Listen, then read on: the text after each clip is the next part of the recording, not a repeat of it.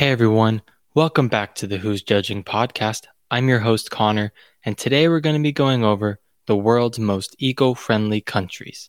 There is a lot to take into account when these lists are made, everything from biodiversity to air pollution to CO2 emissions in general, to land and water protection and preservation. And so this topic has been researched and presented by many different reputable sources, including Forbes, Yale, and even the United Nations. Most lists have the same countries in their top 10, maybe just slightly rearranged. There's a small chance that one or two of the countries are different for these lists. For this podcast, though, I'm going to be using Yale University's Center for Environmental Law and Policies list. And so here's their top 10. At number 10, Iceland. At number 9, Switzerland. Number 8, Austria. Number 7, Slovenia. Number 6, Luxembourg. Number 5, Sweden. Number 4, Malta. Number 3, Finland. Number 2, United Kingdom. And number 1, Denmark. Maybe some surprising countries there. You'll notice none of them are, very big, to the scale of US, China, India, that kind of size. It is easier to do at a smaller scale and implement at a smaller scale, and that is not an excuse for all the big ones that are not on that list. And so what you'll notice about the list, two things. One, all 10 countries are in Europe, all 10 of them. And number 2, you'll notice our beloved United States is missing from the list, notably. And so just a little information on this list. To rank the countries, they use the Environmental Performance Index, or EPI, which is a statistical method of computing the collective environmental impact of all of a country's policies combined. The 2022 Environmental Performance Index ranks 180 countries across 32 performance indicators related to environmental health and ecosystem vitality, from the amount of particulate pollution in the air and the purity of drinking water to the health of fish stocks and the management of wetlands. The EPI grades each country's environmental trends and progress, which provides a foundation from which governments can implement effective environmental policies. EPI measurements also enable countries to see how close they are to their established environmental policy goals. The average EPI score in the top 10 is 71.48. The United States score is 51.10, which places them 43rd out of 180 countries. Not very good. It's above average, well above average technically. But are we really known for being well above average? Is that what we want to be known as? Is more of my question. Some notable countries near the bottom are China at 160th place with a score of 28.40 and India at 180 or last, scoring 18.90.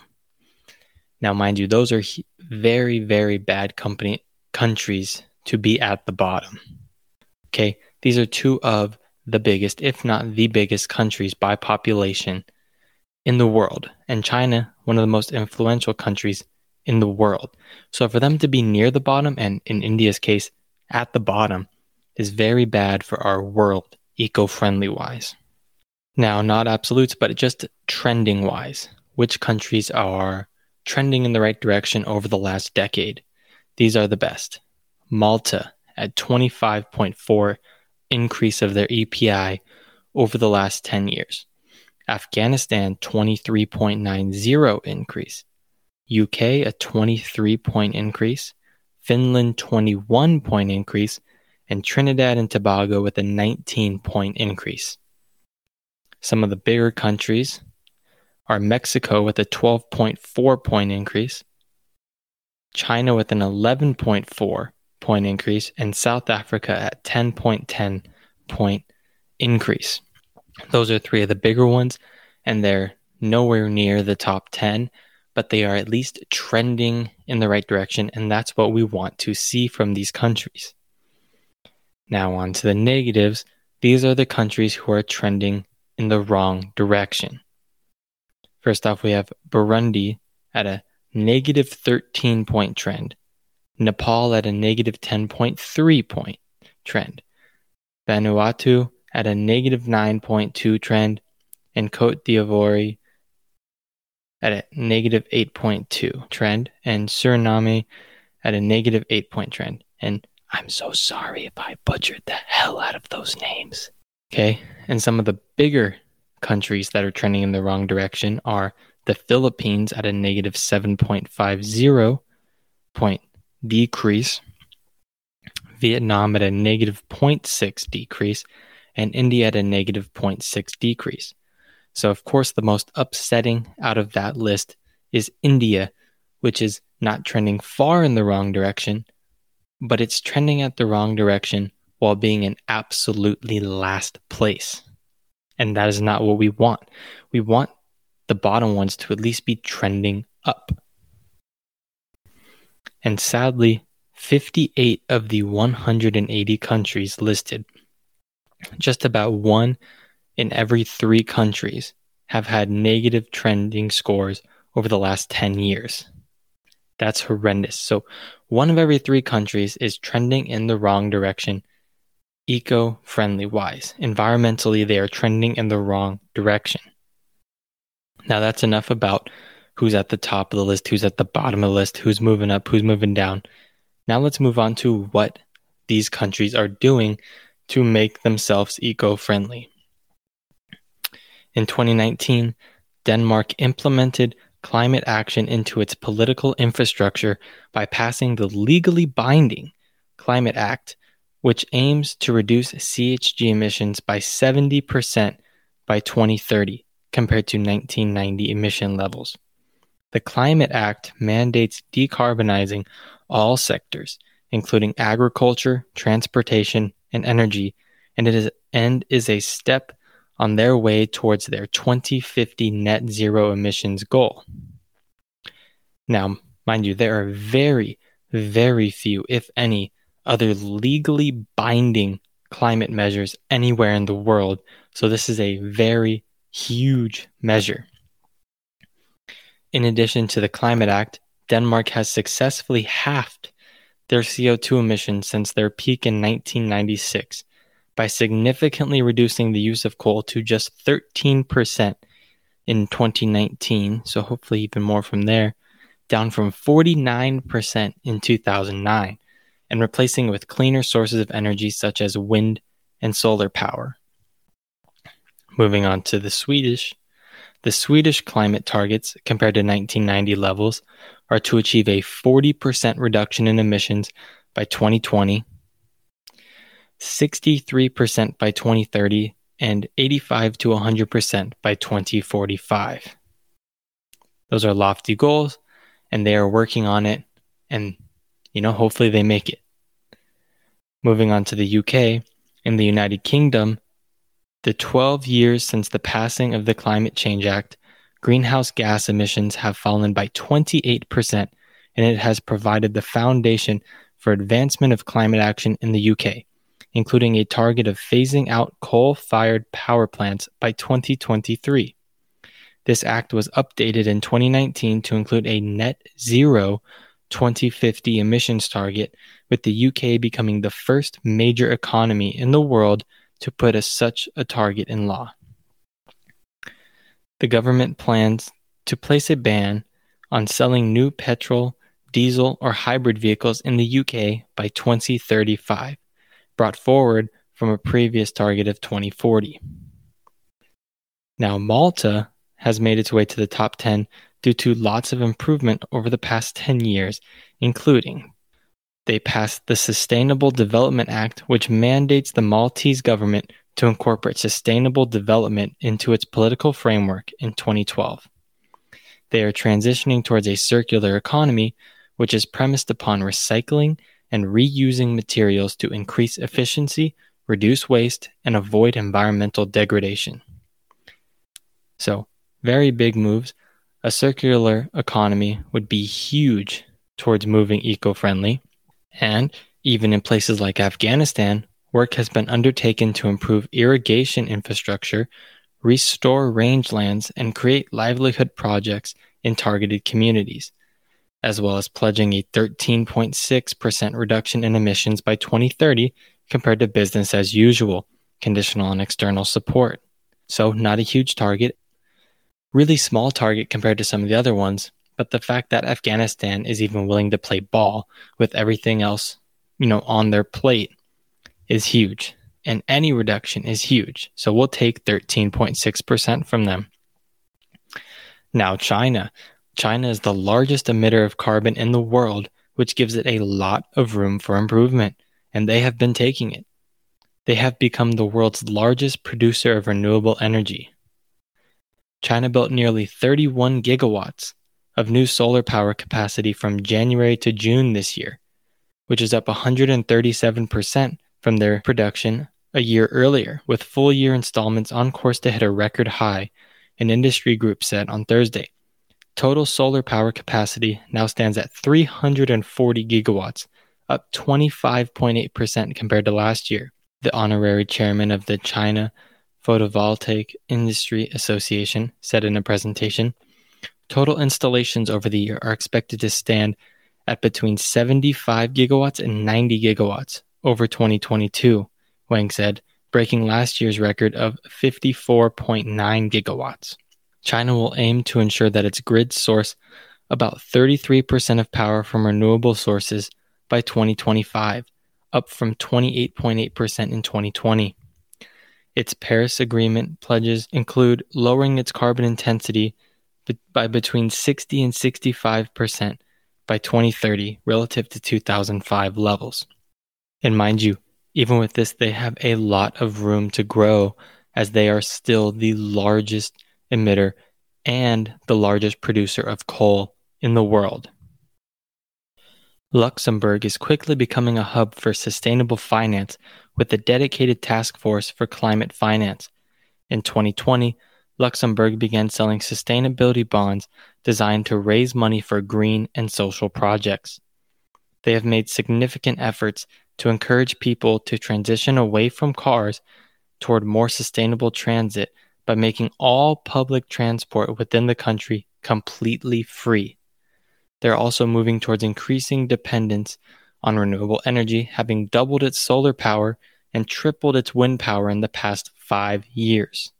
That is huge growth, and that is just very, very good. It's on a great path for that country to becoming more and more eco-friendly, and that's why they're in the top 10. Those are the kind of things you have to do to make it into the top 10 eco-friendly countries. Switzerland is among the top 5 fastest nations on track to meet the Sustainable Development Goals set out in 2015 with the UN. Switzerland's sustainability efforts are global, too. This year, they signed bilateral agreements with Peru and Ghana, respectively, for the nations to cooperate towards achieving their respective Paris Agreement commitments. These 2 bilateral agreements involve Switzerland offsetting its own emissions by investing in Ghanaian and Peruvian sustainable development businesses. Switzerland is leading the way in carbon capture technology with the opening of its first industrial-scale carbon capture plant outside Zurich in 2017. Switzerland is leading the way in carbon capture technology with the opening of the first industrial-scale carbon capture plant outside Zurich in 2017. Switzerland has also heavily invested in preserving and protecting its water supply by building approximately 800 wastewater treatment plants. Huge plans there, and that's why they're one of the top 5 on their way to their goals. In South Africa, the government approved its Integrated Resource Plan in late 2019, which reduces the role of coal and increases the adoption of renewables and gas. The plan marks a major shift in energy policy for a coal-dominated country like South Africa, aiming to decommission over 35 gigawatts of coal-fired power capacity from state-owned coal and utility giant Eskom by 2050. And that is why they are one of the higher trending countries of the large-scale countries. Another leader is Singapore. They are the innovative leader in recycling wastewater. They recycle around 40% of all of the water that ends up in their sewers, as well as toilet water, into clean water. Singapore unsurprisingly tops most indexes, ranking the world's most sustainable cities. It has the second highest population density in the world, and even though Singapore's network has a margin for improvement, the city has been praised for its efforts to push for electric vehicles and the use of data in transportation plans. In early 2021, the government of Singapore announced the audacious plan of building the avant-garde eco-smart city of Tengah. Again, sorry if I said that wrong. The western region of the island, which will be home to 5 residential districts and a total of 42,000 houses spread over 700 hectares of land. The city will have several sustainable features such as an automated trash collection system, ensuring a cleaner environment, as well as pedestrian-friendly zones and underground roads. This ambitious project will resemble a proper forest town characterized by huge green areas such as public gardens and a nature reserve. Despite the relatively small population, per capita emissions in Singapore are relatively high, with greenhouse gases coming mainly from the elevated use of air conditioning, one of the main sources of energy consumption given to the tropical temperatures affecting the city all year round. To tackle this issue, urban planners are implementing a centralized cooling system to regulate the temperature in households, which they see as a more energy-efficient alternative to individual AC units. Moving on to the United States. In the United States, the Green New Deal proposed by AOC, also known as Alexandria Ocasio-Cortez, was unable to pass, but the Inflation Reduction Act, that name is ironic, partially targeted climate change. Families that take advantage of clean energy and electric vehicle tax credits will save more than $1,000 per year. $14,000 in direct consumer rebates for families to buy heat pumps or other energy-efficient home appliances will also save them money. But more importantly, we're just talking about why it's eco-friendly. Putting a rebate on them will get more people to buy them. 7.5 million more families will be able to install solar on their roofs with a 30% tax credit. On top of that, up to $7,500 in tax credits for new electric vehicles and $4,000 for used electric vehicles.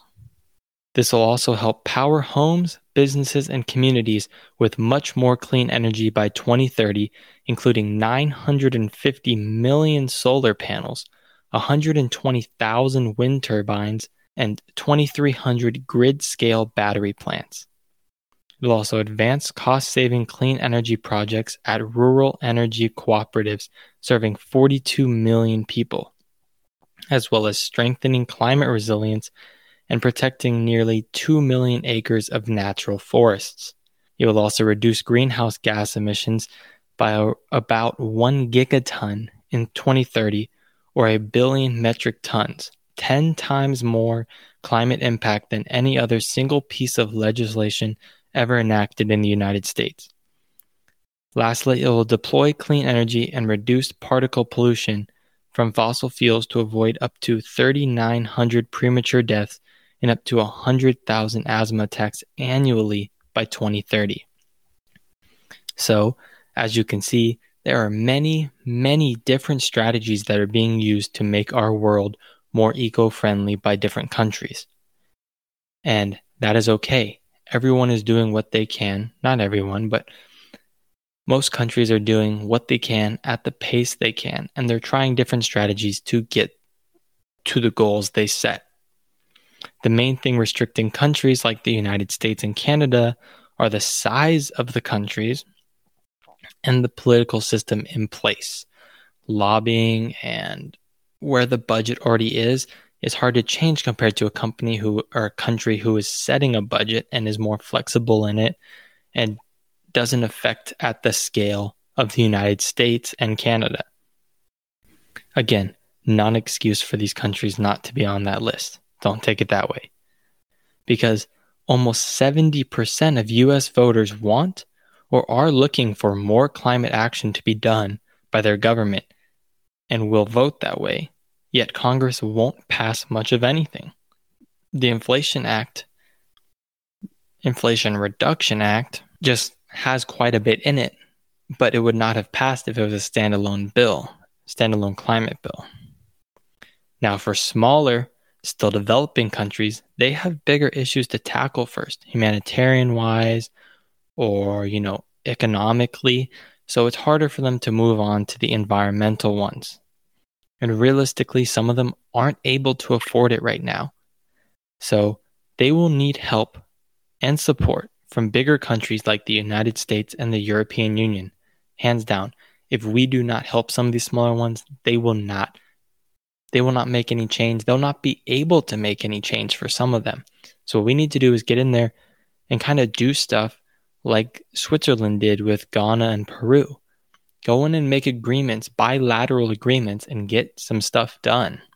Because in order to achieve these carbon goals and be an eco-friendly world, we will need to be one world, not many countries. Again, who's judging? Not me.